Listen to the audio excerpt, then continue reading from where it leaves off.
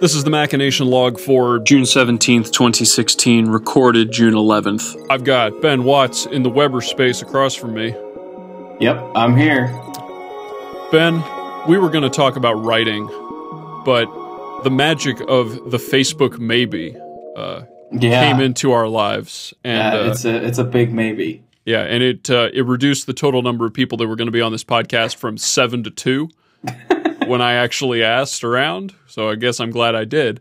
So instead, we're going to make this a check-in podcast because we haven't had one of those in a little while. We've actually now got a handful of them in the can because I've done a couple of check-ins over the last couple of days. But Ben, how has life been the last couple of months that we haven't talked to you? It's been good. I've been working on, PhD stuff, specifically trying to get this paper through the last stages of review and submitted.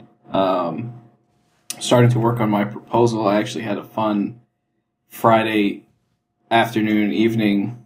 I'm stuck at work because it was raining really hard, so I was like, I'm going to map out all the things I need to do in the next 3 months and write them on my whiteboard, which is a good idea. So I have set myself a target of 1,200 words a week. I don't want to talk too much about writing. Actually, we should stop. Anyway, I'm going to be writing a lot in the next couple months. Is 3 months the T minus until you're done? No. It's the T minus until my proposal, which is when I transition from being a normal PhD student to being a PhD candidate. And then it's another year-ish. It'll be 8 months after that, and then I'll be done. Do you have any particular concerns about getting that done in time? No, if I keep to that word count, I will be golden, more than golden, because I set that with the idea that I would have to write the entire document from scratch, which isn't true. I have a bunch of material that probably will work into that already. I will have to write a substantial portion of it, probably at least 60 or 70%. But what are you proposing? So it's basically the entire point of my research is what the proposal says. It's basically your hypothesis or hypotheses. And so there's two. It's sort of two parts. It's that a specific computer model can be used to reliably predict the performance of concrete and cement-based materials. And then the second part of that is that advanced optimization techniques can be applied to this kind of modeling and used both to winnow down your desired mixture based on properties. And the second part of that, which is the part that to me is the biggest contribution that I'm most excited about, you can apply those optimization algorithms in reverse to rapidly tune this empirical model. And the difference between what we're doing now and what's been done in the past is this model is normally a one at a time kind of simulation, or 4 at a time. We've been doing hundreds of thousands of simulations. We've just been running a whole bunch of them based on a set. We're hey, we're going to run all of this stuff. But we haven't done any sort of intelligent selection of what we're going to run next.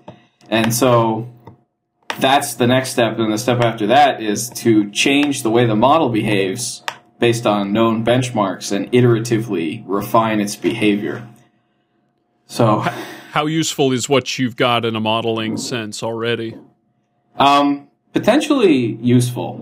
It has potential real-world applications, but the concrete industry is kind of dumb in that they don't want it unless it's gonna be it's better. The paper we're putting out now says that for normal proficiency testing, which is something that labs perform to get a benchmark for how they behave or how they're performing with regards to all the other labs. It's a comparison of their tests against the mean of all the values for that test.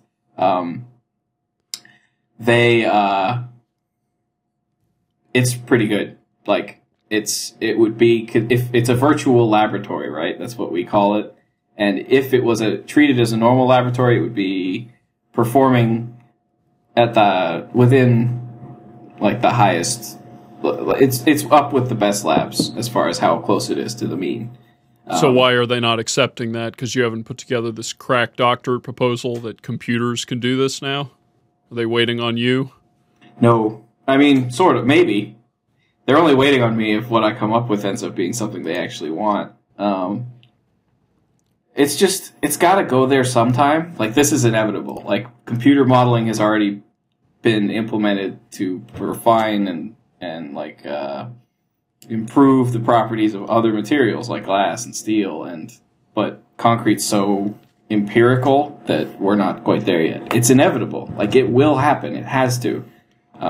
It's not even cost effective enough at this point to just tip them to that side? Well, the potential is that concrete is massively over-designed right now. Like, a specification will say we want 4,000 psi minimum compressive strength. And there's so many fudge factors along the way in the design process that the mixture that's actually delivered ends up being like 8 or 10,000 psi, which is more than double what it needs to be. Like, the whole structure is designed with that 4,000 psi number in mind, and even that has fudge factors built into it.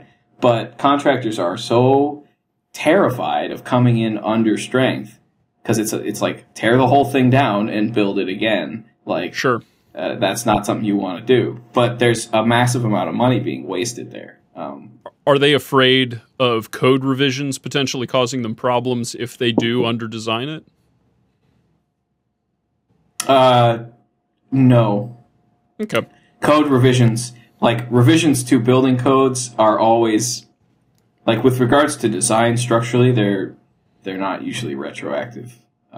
Well, I wouldn't assume they would be, but I would figure that causes all sorts of headache if you try to actually do anything to renovate a building that doesn't qualify in a later time. Coal power plants ran into that problem. That's why they've coal power plants, the old ones stick around because to renovate them requires you to bring them up to code, and that's massively expensive. Yeah, usually it's new construction requires code compliance, and so you don't renovate.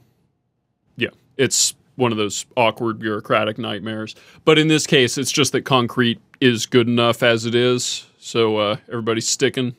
Yeah, right now, yeah, it's like we're getting by. I mean, we are getting by, kind of, but like China's not getting by. China's not getting by because there's too much corruption in the process, and so like you hear about things failing in China all the time, and there's a reason why.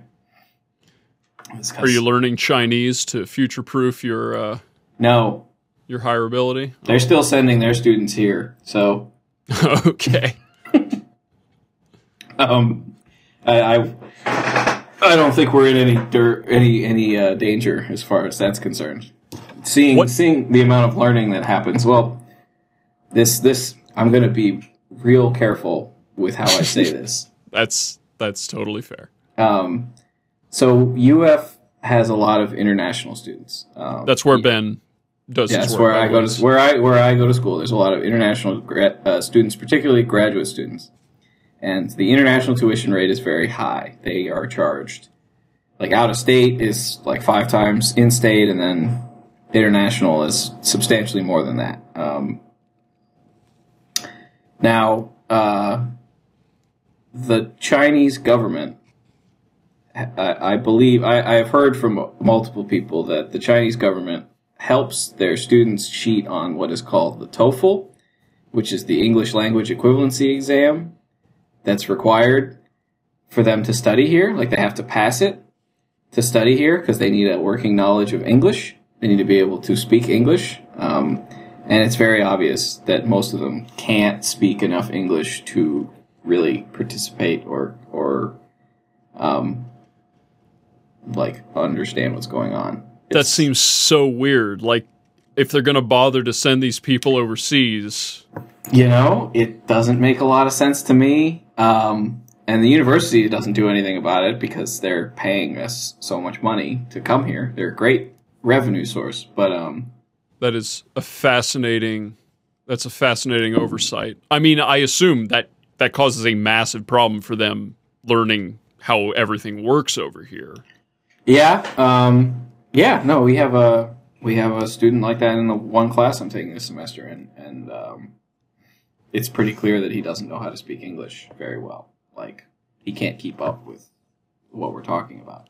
That's absolutely bizarre. I wonder how common that actually is, cross-discipline. I would assume it has to be to some extent. I mean, he was a material science student, and, that's material science engineering along with chemical and, what's the other one? Electrical are some of the most rigorous subdivisions for like civil's easy.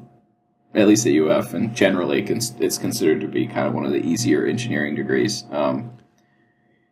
So, he didn't come from a department where standards were low. But here he is. Right. I mean, what kind of expertise is the Chinese government hoping to glean from sending students to the University of Florida? And I guess more generally speaking, what does the United States provide China in this industry? That is honestly a question that I've wanted to know the answer to, because I don't really know. Like, most of them come here, get a degree that's, I mean, the degree is worth something in that it's a degree from a good American university. Of course. But I don't know what their job is when they get back and what they're required to do. Like, I don't know what they're doing that requires the education they receive here. So, do any American companies get subcontracted for any component of the process? Like their education? In China? Oh, no, outside of education. I don't design, know. Any of that stuff, that all ends up being a black box? I'm not sure. Honestly, I don't know the answer to that question. It just seems weird because, I mean, you'd mentioned China, and it's the name that comes to my mind, at least, when people talk about concrete, because they are the ones that need it. Right. Yeah. No, I mean, I don't know what they're bringing back, honestly. Like, I used to be upset about it from we're giving them an advantage, but I've come to realize that we're probably really not. They don't appear to be learning that much because they can't really speak English. So, God, that seems like something they would have sorted out 50 years ago. Yeah, you'd think it was less of a problem than it is, but yeah, I'll have to. I have to ask that question to more people. That seems so bizarre that you wouldn't make the effort there. But regardless, that's what you're doing at work. What are you doing? What are you doing outside of doctoring, Ben? I actually I put horns on my truck today. I've wanted to put. I've been tired of my stock Toyota horn, so I actually learned why Japanese cars have horns that are anemic by American standards, and it's because in Japan the horn is not as much of a warning / expression of anger as it is a communication tool. Like, it's actually used in friendly contexts in Japan. So, my horn was just like beep. It was a friendly sounding kind of beep, which is not what I want. So I started, it was, I think it was last weekend, it's been a long week. It was last weekend I was, I've always wanted to do like a train horn, but that's not feasible and stupid. Yeah, that seems a little extreme. They're illegal, really. So the original idea I had was there's Cadillacs from the 70s came with a 4-tone horn. I think it's like A, C, F, and D. And you can still find like F and A or D and A or that's a 6th.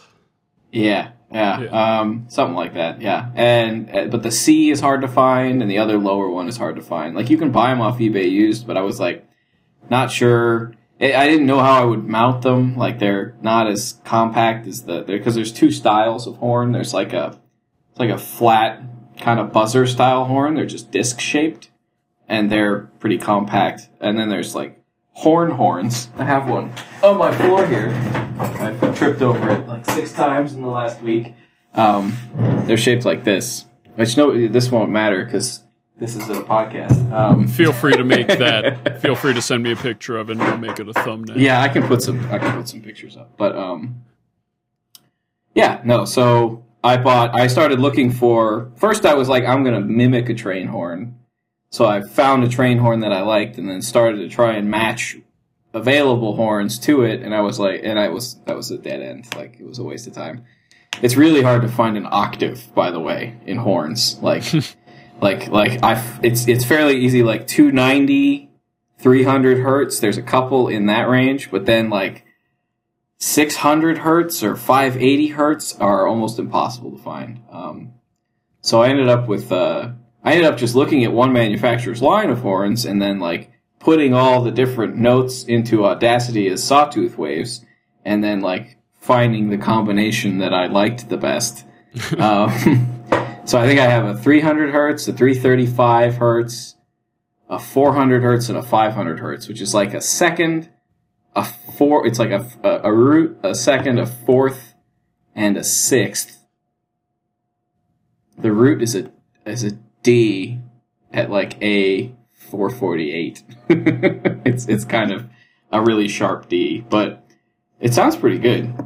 I have to. The horns all have little adjustment screws on the back, and they're electromechanical devices. So what happens is there's like a diaphragm with a magnet on the back of it, and then there's a coil mounted in the back of the horn, and the diaphragm gets pulled towards the coil when the coil activates, and then when that happens, it also breaks contact with a point, which cuts the current in the coil, and the diaphragm goes back, and then it springs back, and it's like it's an electromechanical oscillation. But you can adjust the point gap there, and that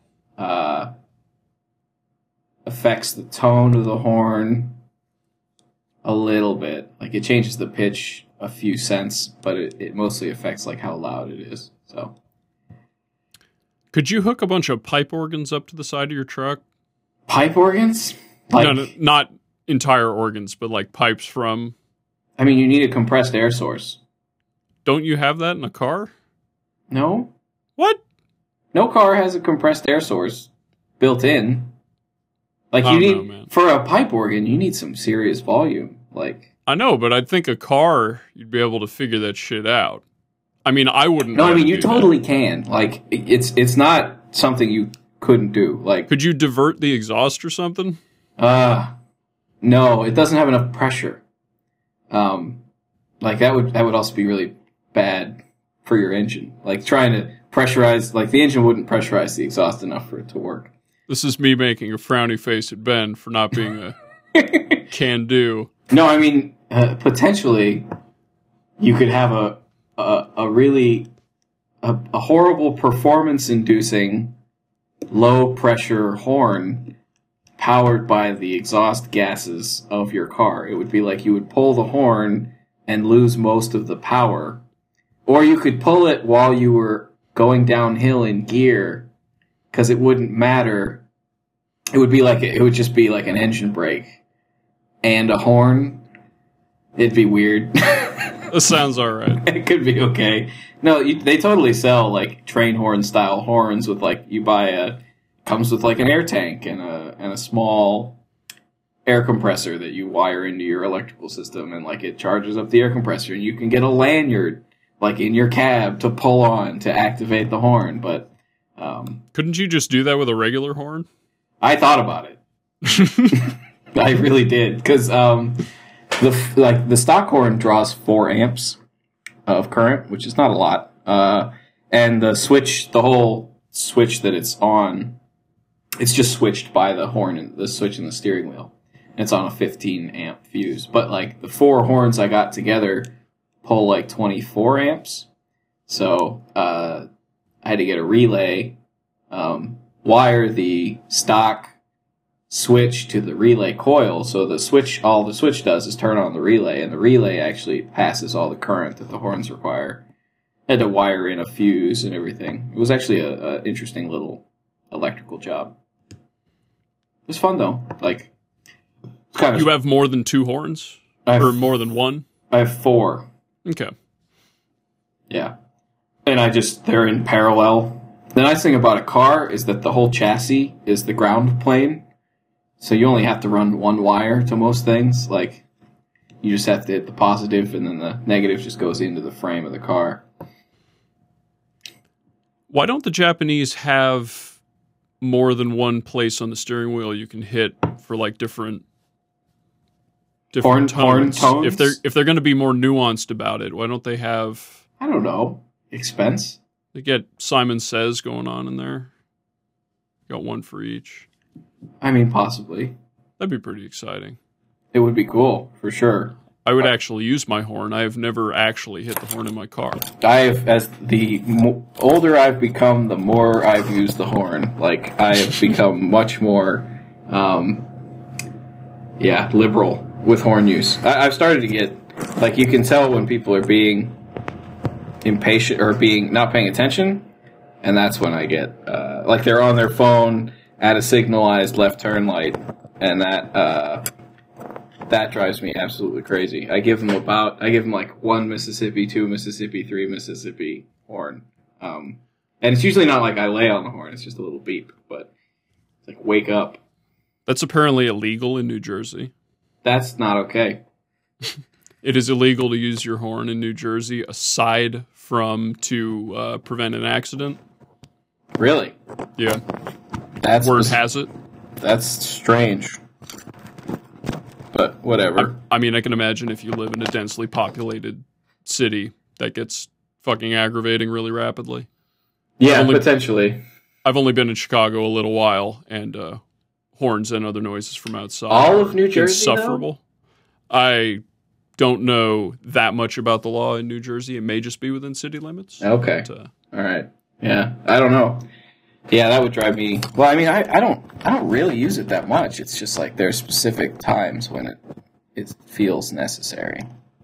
And now my horn will be like shocking, worthy of pressing. Yes, like I'm gonna want to use it more now. I don't know if that's good. I don't think that's good. Oh, okay. This reminds me of a fun anecdote.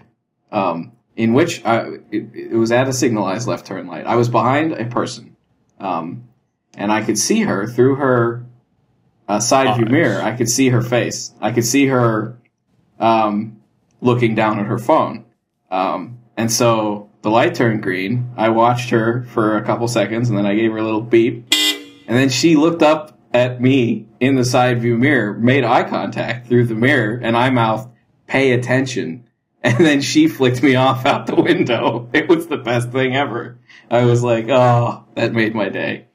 That's one of the odd things about flipping people the bird in a car is that because it's more or less a form of etiquette, it doesn't really have the desired effect when you flip people off in the car. No. It makes me laugh most of the time. Yeah, unless I've actually screwed up and someone flips me off, but it doesn't happen too often.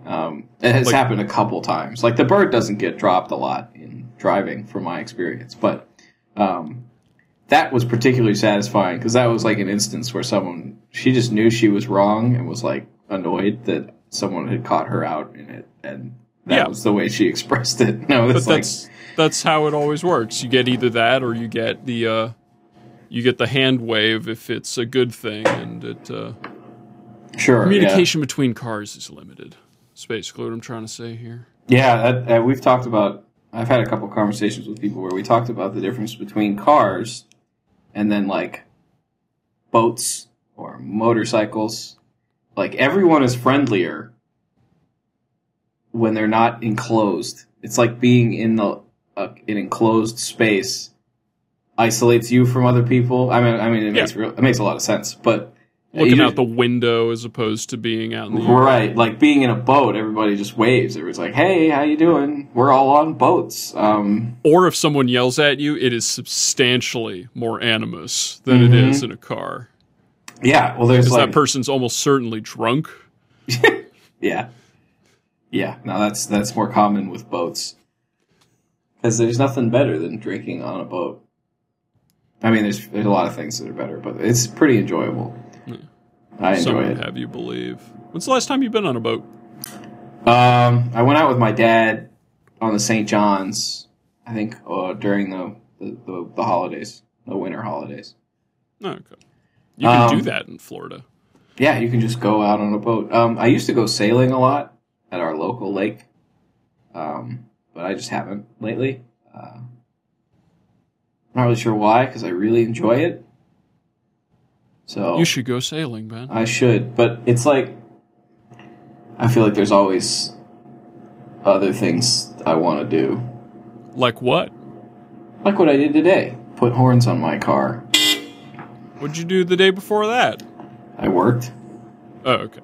Yeah, yesterday was Friday, so that's what I do during the week. I work. So what have you been up to, Dave? What have you been working on? I've made probably my 7th fiberglass resin bowl in an attempt to make a negative that I can pour some stucco base coat into because it's the cheapest moldable material I've found while making this stupid bird bath. It has been so close to done for maybe 3 weeks, and it is holding up every other material project that I've had, and it's part of the reason that I've been writing so much is as a diversion from that. For those following on the site, I don't know how long ago it was at this point, but I did an essay on bingo, and that was an Introverse episode. The Introverse episodes, of which there have been 3 now, they're all written.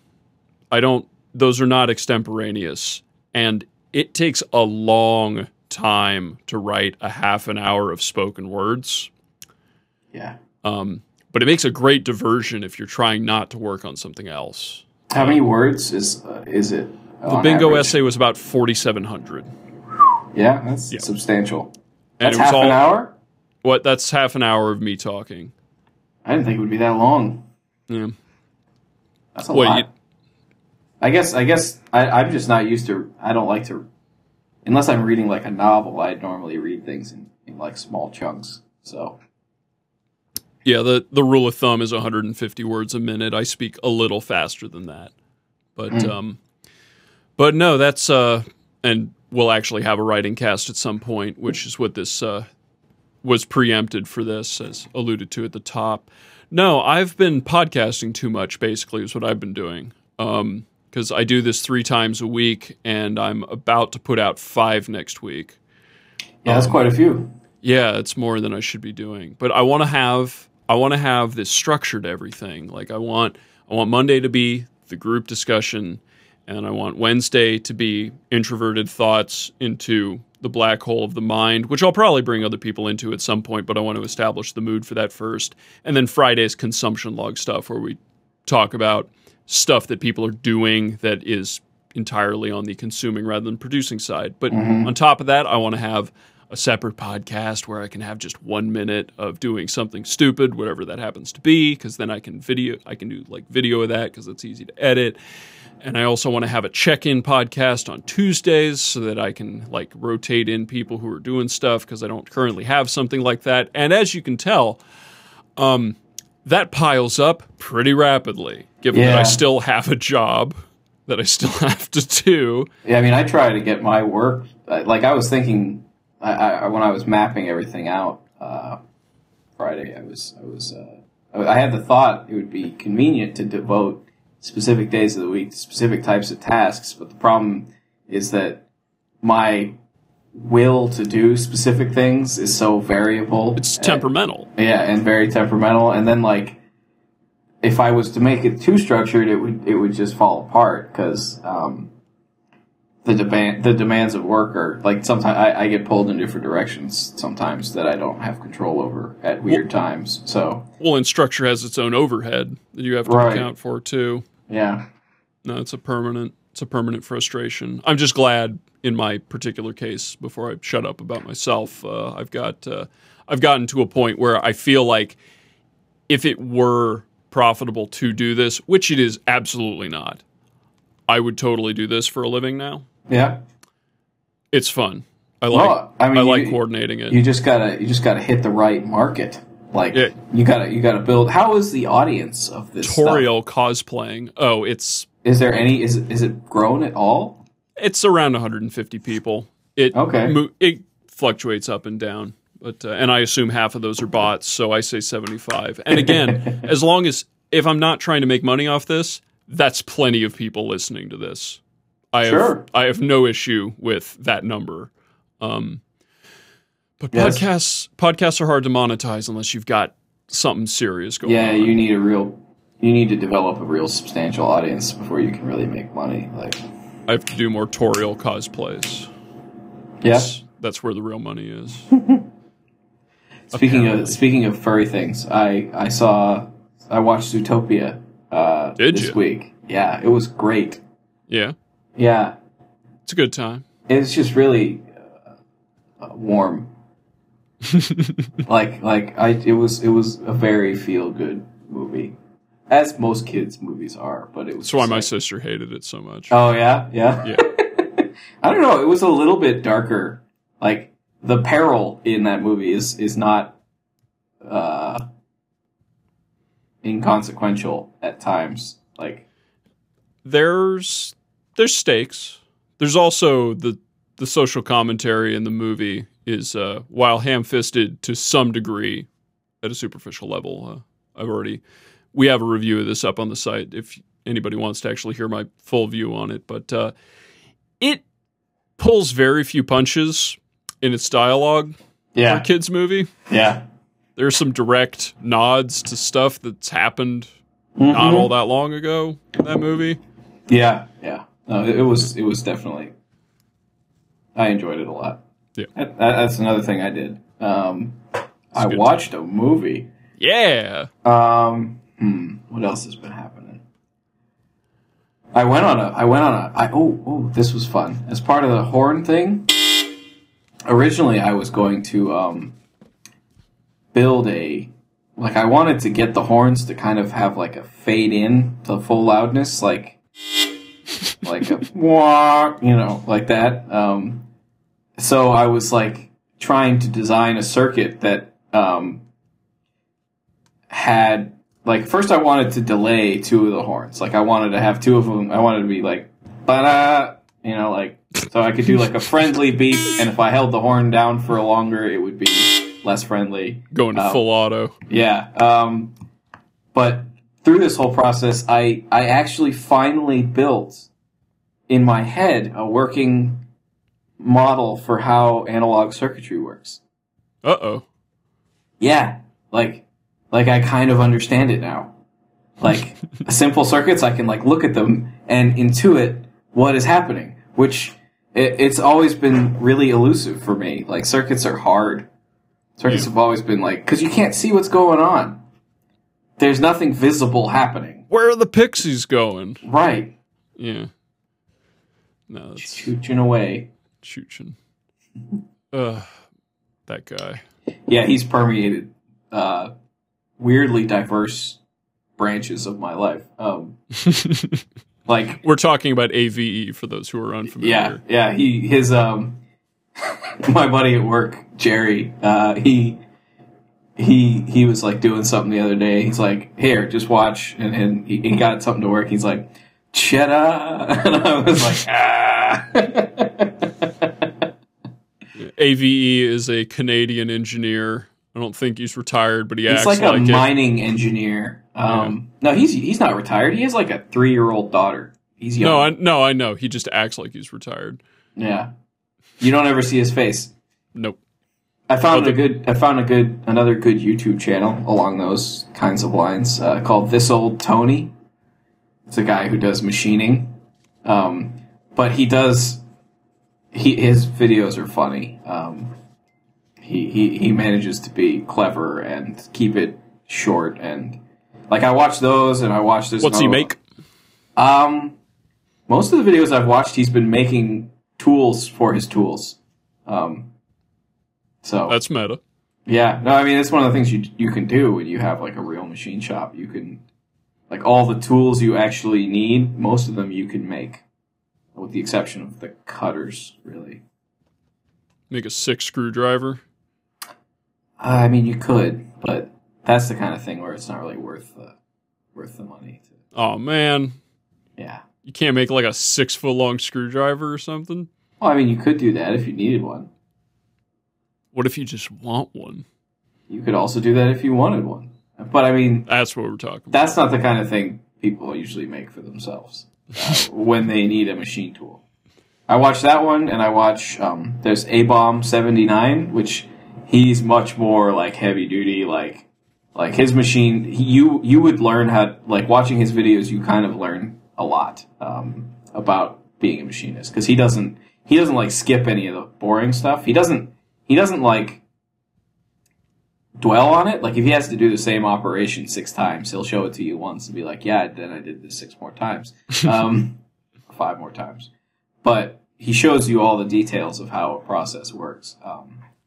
And he's like a professional heavy duty machinist. Like, this old Tony is a hobbyist for sure.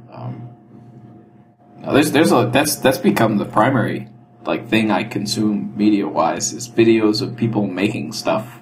Excellent. Because it's relaxing. It's super relaxing. There's plenty of it. Yeah. If you want to watch someone build a house, you can get pretty much every component of that on the web. But one of the things that's become, like, there's people out there making videos with, like, legitimate quality, like, equipment and stuff. Like, they're using good cameras and they're using good microphones and they're taking care of the details of turning it into something someone actually would want to watch. It's not just like the way I would make a video where I'd, like, pull out my cell phone at specific moments and be like, yeah, I forgot to show you all this, but I got the wiring harness put together. I spent a lot of money on equipment that should prevent that from happening, and that's all that happens when I try to record video, is I forget to record things that people want to watch. Yeah, you really have to. It really messes with your process. It slows you down. You have big to think time. about it. It slows you down a lot. Like that's why I don't do it. It's because normally when I'm building something, I want to build it. I want it to be done. Like, because I have a goal. I have an end product in mind. And no, that was the last thing I did. I was recording. I was GoProing the bird bath for a while and then gave up after I had like 8 hours of time-lapse footage trying to put that thing together. But and for those of you who are wondering what the hell it's going to look like, it will be thoroughly unimpressive the way that every project that goes this far over budget and over time does. So feel free to not be impressed by that when it's done. But in the meantime, I did a handful of other little projects. Like, I made I made an extension for a towel rack in my bathroom, which is just a piece of wood, but I experimented with using chisels to, like, make little icons in it, and I could have made a lovely video of that if it had even occurred to me to record it, which it did not, so nobody gets to see that. yeah, I replaced the main coil in my oven. That would have been a solid little video, because it would have been a lot of cursing. Because even better. Yeah, because you pull there's 2 screws that hold the coil in place, sort of generally, and you pull it out, and there's 2 wires that hook up to the back. And one of the wires, you pull it off, and it's fine. No. Here's what happened. One of the wires, I pulled it off, it immediately got sucked back into the inside of the oven, like behind the wall of the oven compartment. So excellent. I was like, well, fuck that. That's gonna suck. I'll get this other one off first, and then go from there. And I pulled the process of pulling the other one off, I cut my finger like twice, because the edge of it was really sharp for some reason. It's like for a user serviceable device, this was a pain in the dick. Like, to get the other wire out, I had to go and, like, cut up a coat hanger and make a hook and, you know, like, dig around in there and pull it out, and it was just like, why? Why was this so difficult? I don't know. That would have been pretty hard for you to video, I think. I think you'd probably need an assistant for that. I would have had to have, like, first person on my head. Yeah. I've thought about doing that and just, like, recording the whole thing and then narrating it. Yeah. I feel like that would be the best way for me to go about things. But then it would be like, yeah, here's the part where I realized that I put the extra gasket inside the horn, and so now it doesn't work. So I have to take both of these horns apart again and put them back together. So that's what I'm doing for the next 10 minutes. Excellent. And then you do a time lapse while it's on your head, and it's completely unwatchable. Yeah, because it's not stable at all. Yeah, that's very nauseating. I did one of those before. Yeah, I'm sure. It's just like for fun. Epilepsy-inducing. It's pretty bad. I should probably do... I just got to make more videos. God damn it, Ben. Got to make stuff. And I'm already making stuff. I'm just not making enough stuff, and it's not the right stuff. And fuck everything. Am I right? Sure. Yep. I make stuff for work, so, you know. I make stuff for work, but it's like code, and I don't care about that. Yeah, see, I make code that I actually like making. That's the one part of my job that I truly enjoy, is coding. I mean, I like a lot of my job, but, like, coding is the one task that when I'm doing it, it's easy to get myself to keep doing it. Like, writing is harder. Writing is harder. Communicating with people is harder. Physical experiments are a little harder to do. Like, coding, I can just sit down and, like... Because it's the kind of thing I will start coding, I will stop for the day, I'll think about it in my leisure time, I'll go to sleep, I'll think about it when I wake up. It's like I get into a zone where I'm just completely caught up in that problem. And that's what's happening in my head. Ben, short of mentioning a comic book, that was like the most nerd thing I think I've ever heard you say. The last two sentences. It was What's magical. That? What did I say? You basically said that coding was the easiest thing that you do, and your way of enjoying it is to go home and in your leisure time think about it. And you compared it favorably to communicating with other people. I did. It was. I meant like emails and stuff. Honestly, like that's correspondence is what I was trying to say. That's fair. That's fair. No, I mean it's true. But that's true for like coding is just the thing at work that's most conducive to that, because that's how I approach a lot of problems. Like I get into like a full bore, like obsessive thinking about this particular project problem full time, and it's usually really productive. Like it's like I can make tons of progress in just a few days if I can keep that state going. But sure. No, I'm not immune to the charms of coding. I just, more often than not, I find it pretty tedious. So yeah, I mean a lot of it is, and debugging sucks. But I've gotten really good at it. Like, stop writing so many bugs, Ben. Jeez.